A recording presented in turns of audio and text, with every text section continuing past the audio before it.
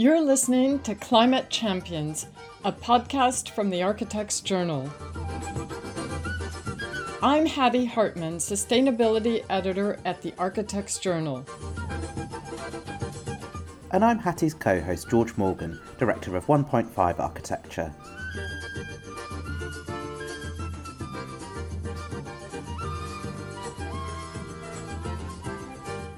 Climate Champions is back, and George and I continue our conversations with leading practitioners who are transforming architectural practice in response to the climate emergency. It's not beyond the remit of anybody to be a sustainability champion or a director of sustainability. You know, in Architype, we don't have a director of sustainability because we say, well, actually, we're all sustainable architects. Like, we'd probably start causing a bit of upset if we said, oh, that person over there, they're going to be the director of sustainability. You know, we'd probably cause a mass walkout because everyone would be so appalled. Today, our guest is Anne-Marie Fallon, an Associate Director at Architype and this year's AJ100 Sustainability Champion. We are especially delighted to be recording with Anne-Marie today because she's already on maternity leave and is not due back at Architype until August 2024. Anne-Marie qualified as an architect in Ireland, did her master's in Cardiff, and joined Architype in 2016. In 2020, she co-founded Architype's Edinburgh office, which is now responsible for more than 50% of the practice's fee income. Anne-Marie, thank you for coming on the podcast. As I was preparing this episode, I spotted your LinkedIn post announcing your AJ Sustainability Champion win with 94 comments and 440 likes. I guess quite a few people agree with us. You have motivated and inspired many people across the industry. We're delighted to squeeze in this conversation today. Here's my first question. Since 2019, there has been an explosion of awareness about the climate crisis across the profession. Where do you think we are now? I graduated from my part 2 and my part 3 15, 18 years ago now. And I really felt that there would be such a real progression and sense of kind of ambition that in delivery over the last decade or so. And there's been really innovative projects and really exciting initiatives, but at scale we really haven't seen the progression that I really felt that we would have. We're seeing pockets of hope, I think, in that regard in relation to local authorities and in the public sector in particular, and certain informed clients in the private sector that really are driving change. And we're starting to see that building physics-led architecture can evolve into a set of beautiful buildings that perform. So I worked for a couple of years in Glasgow a while ago. In Scotland, as well as different regulatory frameworks with building warrants and such like, there's also quite a separate architectural scene. So what are your thoughts on practice in Scotland? My impression, I suppose, was similar to our managing director at the time when we were considering opening a Scottish studio. We felt there was a lack of practices really interested in sustainability. And through various initiatives like the outcomes-based funding being led by Scottish Government for education buildings and the evolving housing legislation in Scotland, where they're now looking at a passive house equivalent bill, we felt that there was an opportunity to really come and develop that sustainability theme in Scotland.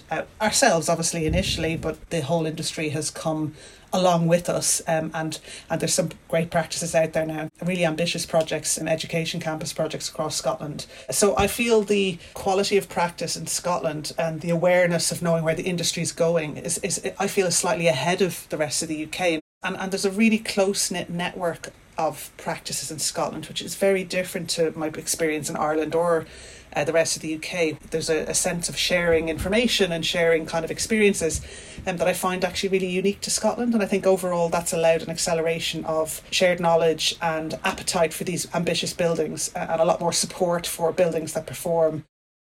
I know that Architype has been advocating passive house for so long, and you know that the performance base, the fact that you have to deliver the performance and monitor it is such a key factor in designing and detailing buildings that are actually going to work and do what they say they're going to do. But there are some criticisms of passive house in terms of not necessarily looking at whole life issues in quite as much depth. What's your response to that? we're suddenly seeing an uptake in how much, upfront carbon and the rest of the boundaries of whole life emissions are now starting to affect buildings. But our literacy as an industry is still very poor, and I think our communication around what whole life emissions really is very much in its infancy. There's two paths happening. We're driving down operational demand, which is really important for the carbon burp that's happening now, but also longer term, we need to be looking at materials, the supply chain, the lack of transparency, the fact that we're relying on these certificates that are still very ambiguous. For example, the steel industry in the UK, the claims around how they are decarbonising. When you look at the amount of furnaces, for example, that are electrically fired in the UK and the investment that those manufacturers have to go in to do that, there's very little. But equally, there's great potential in that industry to use percentages of recycled steel and actually decarbonise very quickly if the incentives were there. So yes, Passive House doesn't deal with some of those macro issues. It really is just what it says in the tin. It's looking at operational energy. If you think of two approaches of building sustainability, let's call one a bottom-up approach where expert practitioners like Architype look to minimise the negative impacts and maximise the positive impacts of a project. And then there's also a sort of top-down approach. For example, project funders' ESG goals means that there are strings attached to finance, so that a new office building might have to meet a particular framework to be or be net zero. How do you see this playing out in Scotland? And is this different to your experience in London? I mean, I think absolutely there's the bottom-up and the top-down approach, and within those approaches I think there's two challenges. There's the design education challenge, and then there's the actual delivery challenge, what is actually happening. And in reference to Scotland, I mean, I think setting targets and being brave and really disrupting the apple cart, which is what happened in Scotland, particularly just in the public sector education side over the last few years, has really been a catalyst for change. And you're absolutely right. I think it takes the top-down and the bottom-up approach. Sometimes the bottom-up approach can lead to very positive top-down decision-making. We took several people from local authorities and Scottish Government around some of our schools down in London and Wolverhampton, met with the users, provided post-occupancy data to them, looked at construction costs with them as well, and ultimately the bottom-up approach informed some of the policy drivers then to set a new energy metric. To use an analogy by Stephen Long in the Scottish Futures Trust, if you want your children to tidy their room, do you give them all the money on the Sunday night and say, right, you have to keep your room tidy till next Saturday? Do you drip feed them the money every day, or do you just pay them at the end of the week?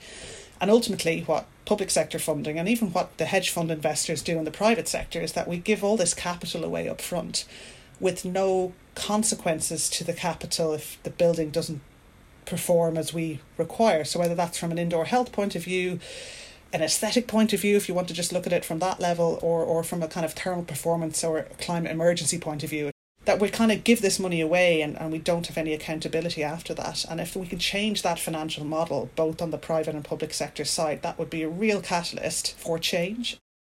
We need to arm ourselves with the information. We can see that architecture students are already doing that, and make sure that we're kind of equipped from the bottom up.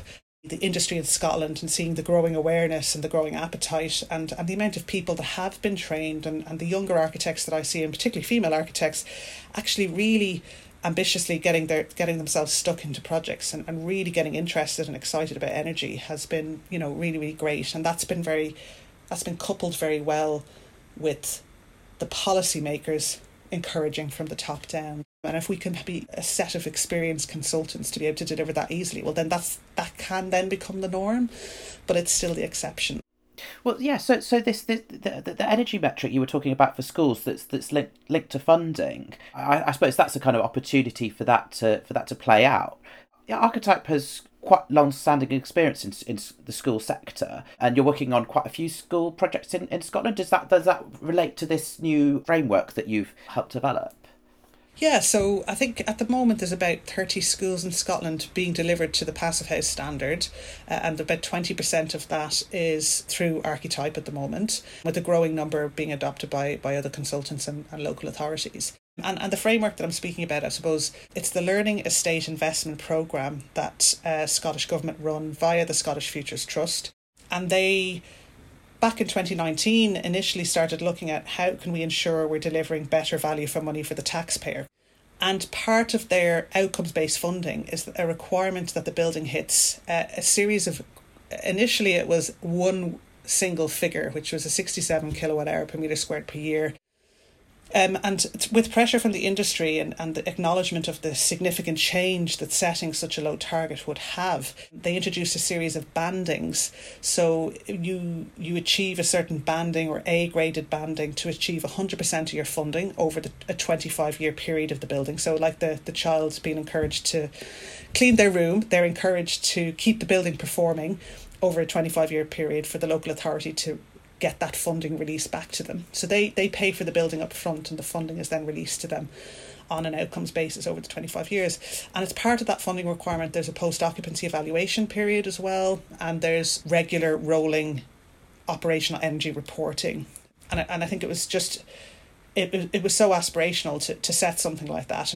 We've just finished the very first project, Riverside Primary School, and there's a couple of other schools being completed this year. And really, it'll be 2 more years before we see the performance data coming out of those schools. But it's really exciting to be already at that point and those projects then being used for the next wave of funding.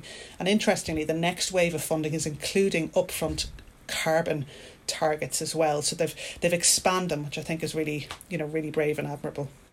I just wanted to clarify for any listeners who may not be familiar that upfront carbon is the same as embodied carbon. Yes. Now, you've also recently led on developing a very exciting net zero methodology for public buildings in Edinburgh, for the Edinburgh estate, with many different building typologies. Tell us about that. So that's been about 2.5 years in the making now, and really started as an idea led by City of Edinburgh Council, where they had already made it policy that all of their new schools were going to be built to the Passive House standard. And the next problem they identified really was the existing building estate and the fact that we're working in a heritage city. They were concerned about their estate, the energy use intensity of their learning and office estate of about 300 buildings. And they had also set a target to be operationally net zero by 2030. And the study essentially proved what a challenge to actually reach that target, what a challenge it was going to be. So we did a deep dive assessment of a series of existing schools of various typologies, eras, and explored a blended methodology on them. So taking reference from past 2038, and also taking reference from the Passive House Enerfit retrofit methodology, and then finally just reframing what you might do as feasibility for existing buildings, because this 12 building study is now developed into a study of 30 buildings across 7 local authorities in Scotland, and we're really hoping that can be something that's openly shared, and we're currently pitching to Scottish Government on that basis. What we found was about reframing of feasibility for existing buildings was that really, to do it properly, establishing what the air permeability is, consulting with the users, looking at the future capital planning for that building, especially post-COVID.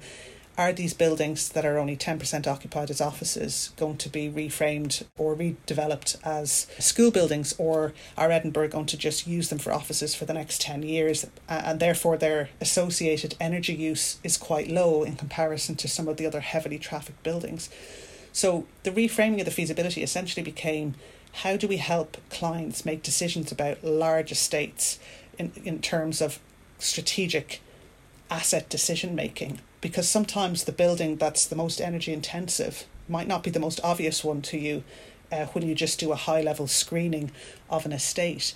We looked at a series of construction and intervention measures for the buildings. We coined it into an Enerfit informed retrofit plan. So similar to the past 2038, let's have a whole building plan, but let it be informed by an Enerfit methodology or Passive House methodology. We're actually getting benchmarkable performance, looking at energy modelling that actually matched a series of annual bills for energy over a period of time, really understanding the building use, and really feeding all of this into a series of outcome measures that were costed. So we've had 4 scenarios for each building in terms of do nothing, don't decarbonise, sit on the building, this is what your profile will look like. Just decarbonise, so just swap out the heat pumps. And what we found was really interesting, and this sounds maybe logical now, but 2.5 years ago, we weren't really aware of this, is that if we just substitute the gas boiler for a heat pump in some of these larger schools, we're going to take up 25% of the play areas or teaching and learning spaces that are outside. We're going to have to double the amount of radiators in the rooms. We're going to lose learning and teaching space. We also actually looked at M&E and services designs, because as far as I'm concerned, we can't really design a retrofit strategy for an existing building without having a really deep collaborative involvement of the services designers as well. So we've developed a lot of data on these buildings, and 3 out of those 12 in Edinburgh are instructed as pilot projects that are now informing the net zero public sector building standard in Scotland, and they're coming addendum for existing buildings, where they're also hoping to set an operational energy target, but also allow the decarbonisation benefit of emissions towards 2050. It's been probably my most enjoyable piece of work, as well as delivering on one of the first passive house primary schools in Scotland, purely just from the extent of the problem, and knowing that retrofit really is something that we're all grappling with. It's not just about 2030 or 2050. It's actually what's happening in the community. How are people using the building? Can there be a consolidation of use of that building where we can actually intensify its use in a positive way? And, I think for every job in renewable energy that's created, you could create 70 in retrofit. And, the kind of economic uptake, the economic kind of recognition of that just isn't in our political radar at the moment. We'd rather talk about carbon capture as a way of trying to excuse the fact we're not doing enough on the ground in the community for net zero. And yes, retrofit's a massive part of that. You've touched on this before, but the Scottish Government has announced that all new homes will be built to a Scottish equivalent of passive house by 2035. That's quite kind of step change from traditional build quality. So, yeah, what do you think about this and the challenges to achieving it? Yes, I think it's another upset of the apple cart in the industry for sure. But I think a lot of the groundwork or the awareness raising between suppliers, contractors and consultants has been happening over the last few years in relation to quality. It's interesting that I think people look at the passive house standard as, why should we adopt a standard that belongs to a German institute? That's not being very patriotic. Or why aren't we looking at, developing SAP, etc. And I suppose we forget that ultimately SAP and SBEM and those softwares are owned in a sense by the UK government. They've been franchised out to be developed to the private sector. So that's one thing I think there might be a little bit of caution where we want to create our own equivalent in Scotland. In a sense, building standards, the Passive House Institute and Scottish Government have had conversations about this, and the kind of level of acceptability is that building physics is the same anywhere in the world. So overall, I think it's a really positive step, and it's an appropriate step in an area where, housing's repeatable. And I'd really hope that Wales and England could follow suit. I want to come back to materials for a minute. Materials are really at the top of my mind at the moment because I've just submitted a manuscript for a book on the environmental footprint of materials to RIBA Publishing. How are material choices considered in Architype's design process? We all know about the Enterprise Center at UEA, which was particularly pioneering with a very ambitious client. But what about the typical Architype project? How does that work? So from the very first principles, we always try to start with timber frame. Regardless of scale, we'll always want to explore timber frame and mass, CLT approaches to using timber as well. And even though, yes, as you look at the full carbon picture, there can be arguments for and against stage C, end of life for timber, you are looking at immediate emissions being much lower for that development of build. Some of our buildings more recently have been hybrid, so concrete frame with timber frame infill as kind of compensation for the concrete if we can't get to the GGBS level that we were looking for various reasons.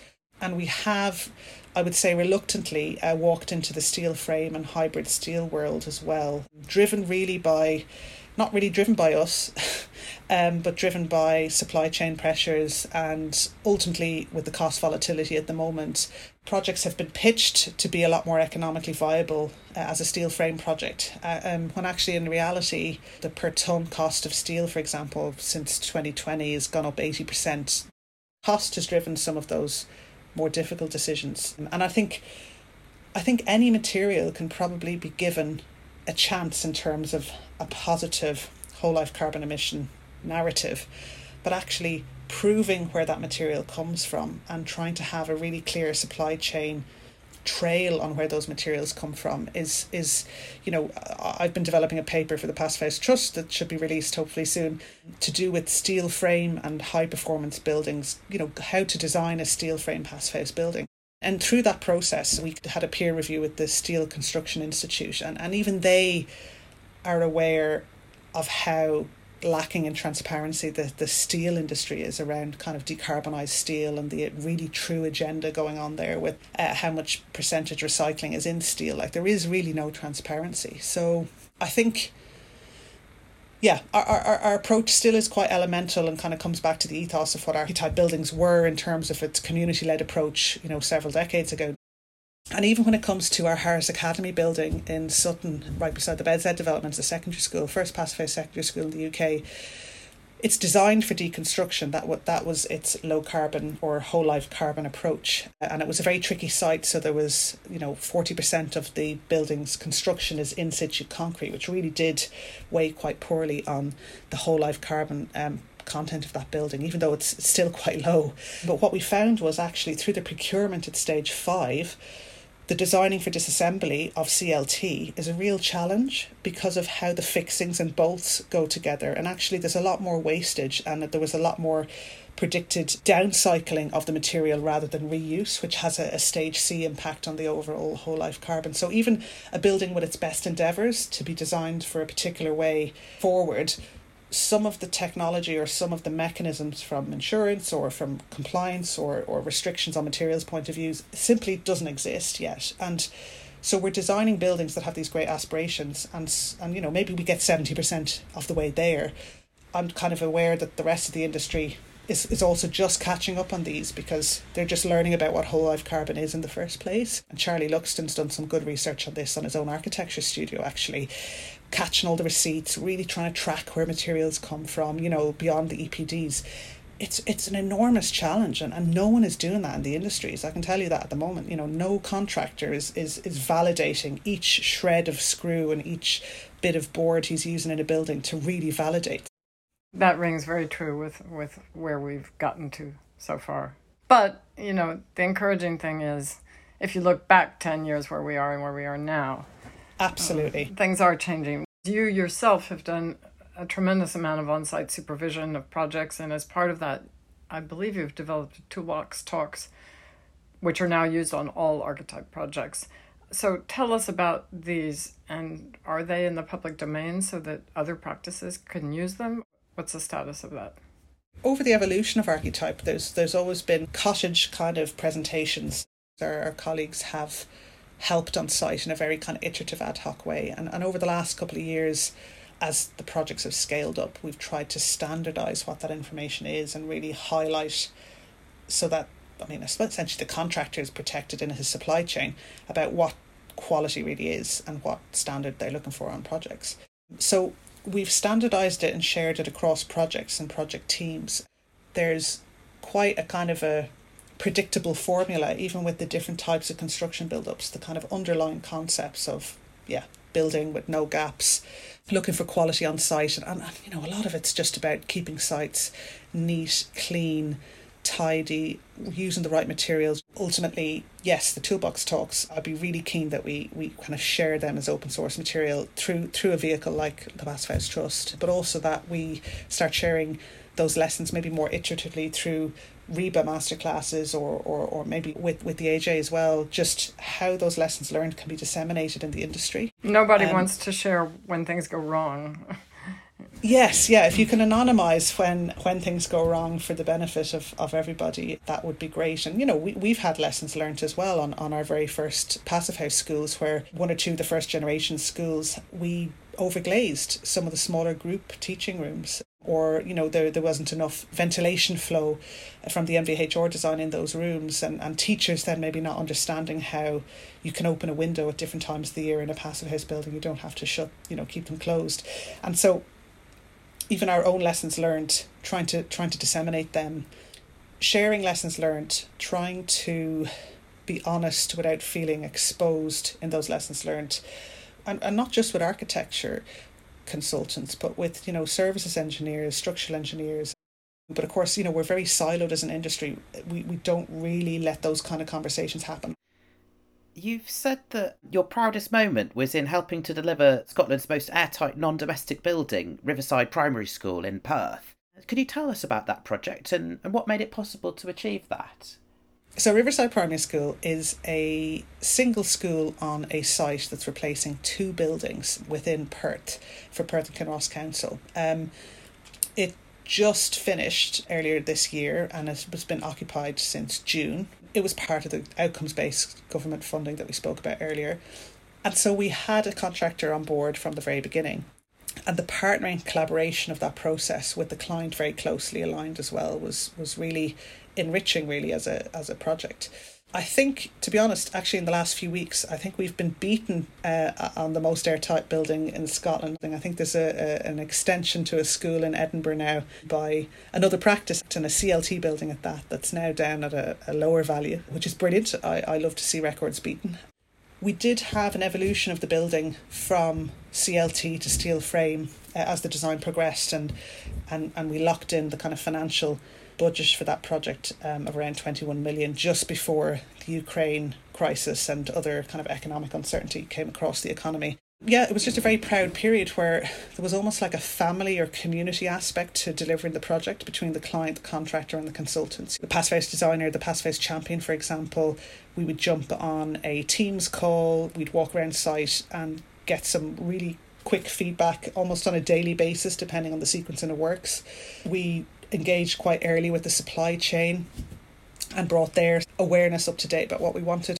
There really was, and I genuinely amn't lying saying this, but there really was no resistance from anybody really trying to deliver this. And we're now working with the same services engineer on another school now. We can really see the awareness and the knowledge has changed, because I think the service engineer probably hated me on the project for a couple of months because I have an unhealthy interest in services, because they're very important to building design as well. But yeah, I mean, I think it sounds funny now to be happy that record for the most airtight building has been beaten, but it's really brilliant that it has, and it's been with a completely different architecture practice, with a completely different design team, different client, and it just shows the continued success of these buildings being piloted in Scotland. You've touched on different ideas of zero carbon. So if we need a zero carbon society, but each individual project is going to hit net zero, that often means offsetting to deal with embodied impacts. But there's only so much genuine opportunity to draw down carbon, and there's been a lot of controversy about how a lot of the commercially available offsets are kind of a scam. So what's your view of this sort of building by building approach to getting to net zero? The whole term net zero has almost lost its meaning. I mean, ultimately, it hasn't lost its meaning. It's a very strong political driver. It's a post-COVID growth anchor. So the consciousness raising of it as a term is excellent. What you're getting at there is delivering net zero in isolation is a ridiculous task, I would argue. And our estate study across the 30 buildings in Scotland has kind of demonstrated that there's a nuance to how much you can retrofit and what's sensible, or how much benefit can come from just decarbonisation alone. And there's a blended approach there between demand reduction and looking at cleaner emissions. And the estate-wide view, I think, absolutely has to be taken. So, why we aren't taking the bull by the horns and retrofitting, all the major hospitals in terms of energy use intensity, looking at efficiencies and controls and behaviour in these buildings, because it isn't just all about radically altering the material state of existing architecture. It's a more nuanced, holistic approach to how those buildings really can achieve operational net zero targets. And I think there's the energy use intensity analysis across different estates. And, I know the NHS have been doing work on this and on other big local authority bodies, but if we can somehow target the bigger spend on the more critical infrastructure that's using more energy use intensity, that's more impactful longer term. I'm kind of baffled as to how some of that decision making isn't driving how we are approaching the net zero concept at kind of policy level. But our current solutions is, giant carbon capture concepts, and let's release a lot more gas and oil licenses in Scotland.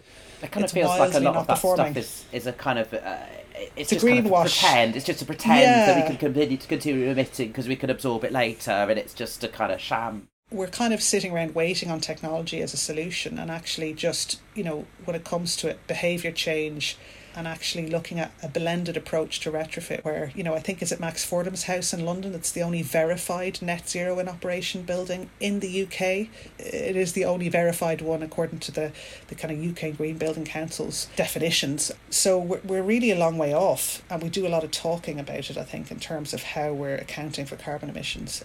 And what really shocked me recently was actually a BBC News article where a PV recycling facility, the first of its kind in the world, was opening in Grenoble in France in June.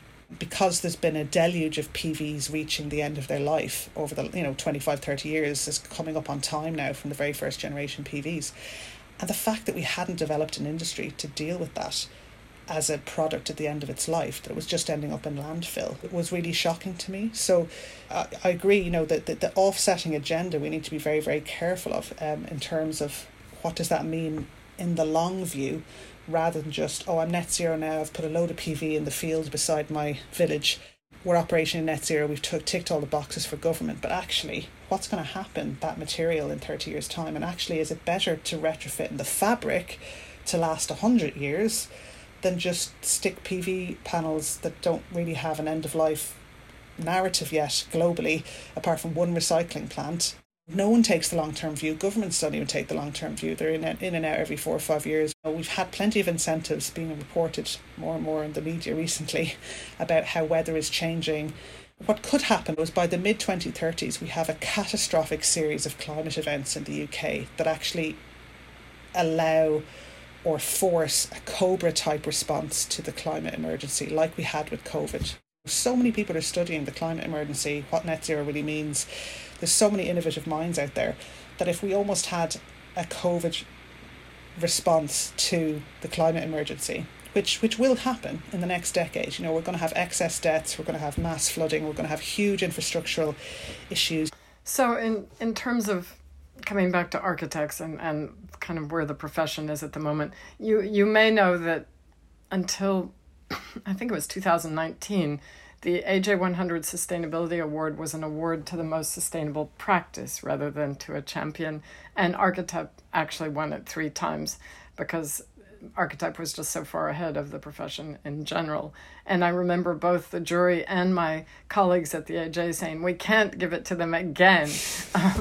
So do you think others are catching up? Is this kind of upskilling that everyone is talking about? I think there's definitely a growing awareness, and there's a great group and community of heads of sustainability in London, for example, across lots of practices that simply didn't exist a decade ago. That title, that awareness wasn't there. And as architects, we're great creative mindsets. We have great creative mindsets. We're great thinkers. We're great innovators, and it's not beyond the remit of anybody to be a sustainability champion or a director of sustainability. In Architype, we don't have a director of sustainability because we say, well, actually, we're all sustainable architects. Like, we'd probably start causing a bit of upset if we said, that person over there, they're going to be the director of sustainability. We'd probably cause a mass walkout because everyone would be so appalled. I know you've been involved in developing an online Passive House course, which is now, is it for this autumn? This is still the plan. All our IBA accredited Part 1 courses will have access to this online course. So how did that come about?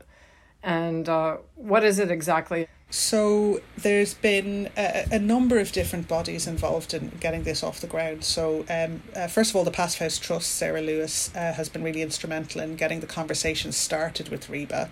This is the intention to release a national module on essentially building physics and passive house for all undergraduate students to add to their curriculum in REBA accredited courses from this September, which is just phenomenal, because the teaching I do in Bath University, and I also do external examining in Robert Gordon and a couple of other universities, is that there's a huge anxiety and huge appetite amongst Part 1 students in particular, where they want their curriculum to respond to this. So this will be an optional course? No, it's going to be delivered for all students. How it's going to wrap into different curriculums and different university credit modules, etc., I'm not 100% sure, but it's something that will be rolled out for all students. It's really fantastic that this has been brought into undergraduate degrees now. I didn't really learn any building physics at all until I did my passive house course. Okay, so one last question. So you've described yourself as being involved in the deep end of sustainability since the outset of your career in Ireland. So you never really learned the business as usual way of working. And you have a long view on the pace of change and, you know, what's happening in terms of moving towards more sustainable ways of working. Where do you think we'll be in a decade, and how long will it take to reach net zero? The two challenges are the design education and then the in the trenches delivery. Trying to create and cultivate informed clients, whether that's at policy level or public or private sector, regional level, climate conscious clients and an advocacy level type of engagement to doing that is what we need in the next decade. So whether you're the consultant or whether you're the policy maker, we need to be able to kind of think out of the box and try and set braver targets.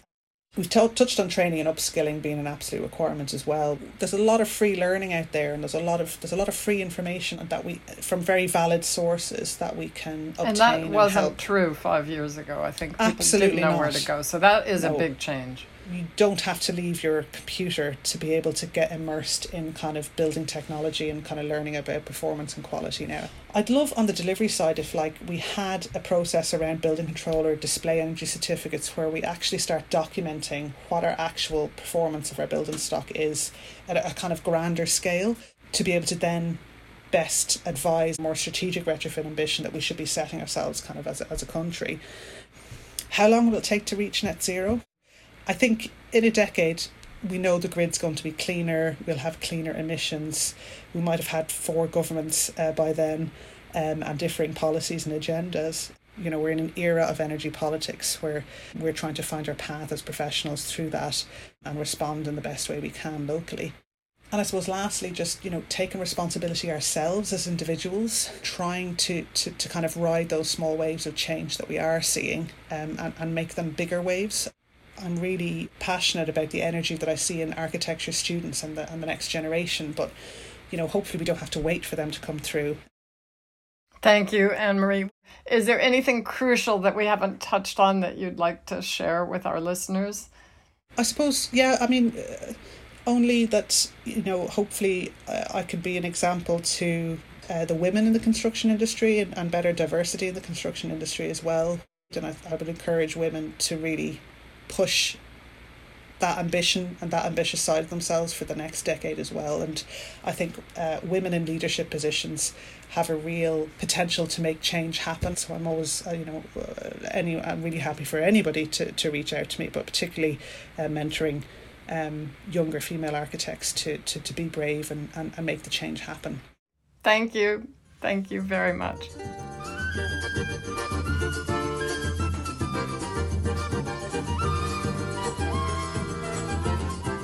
Our next climate champion will be Montreal-based architect and systems thinking practitioner Scott Francisco, founder of the Pilot Projects Design Collective and the global Cities for Forests network. Scott is one of the most inspirational people I've met recently, so do join us in 2 weeks to hear from Scott.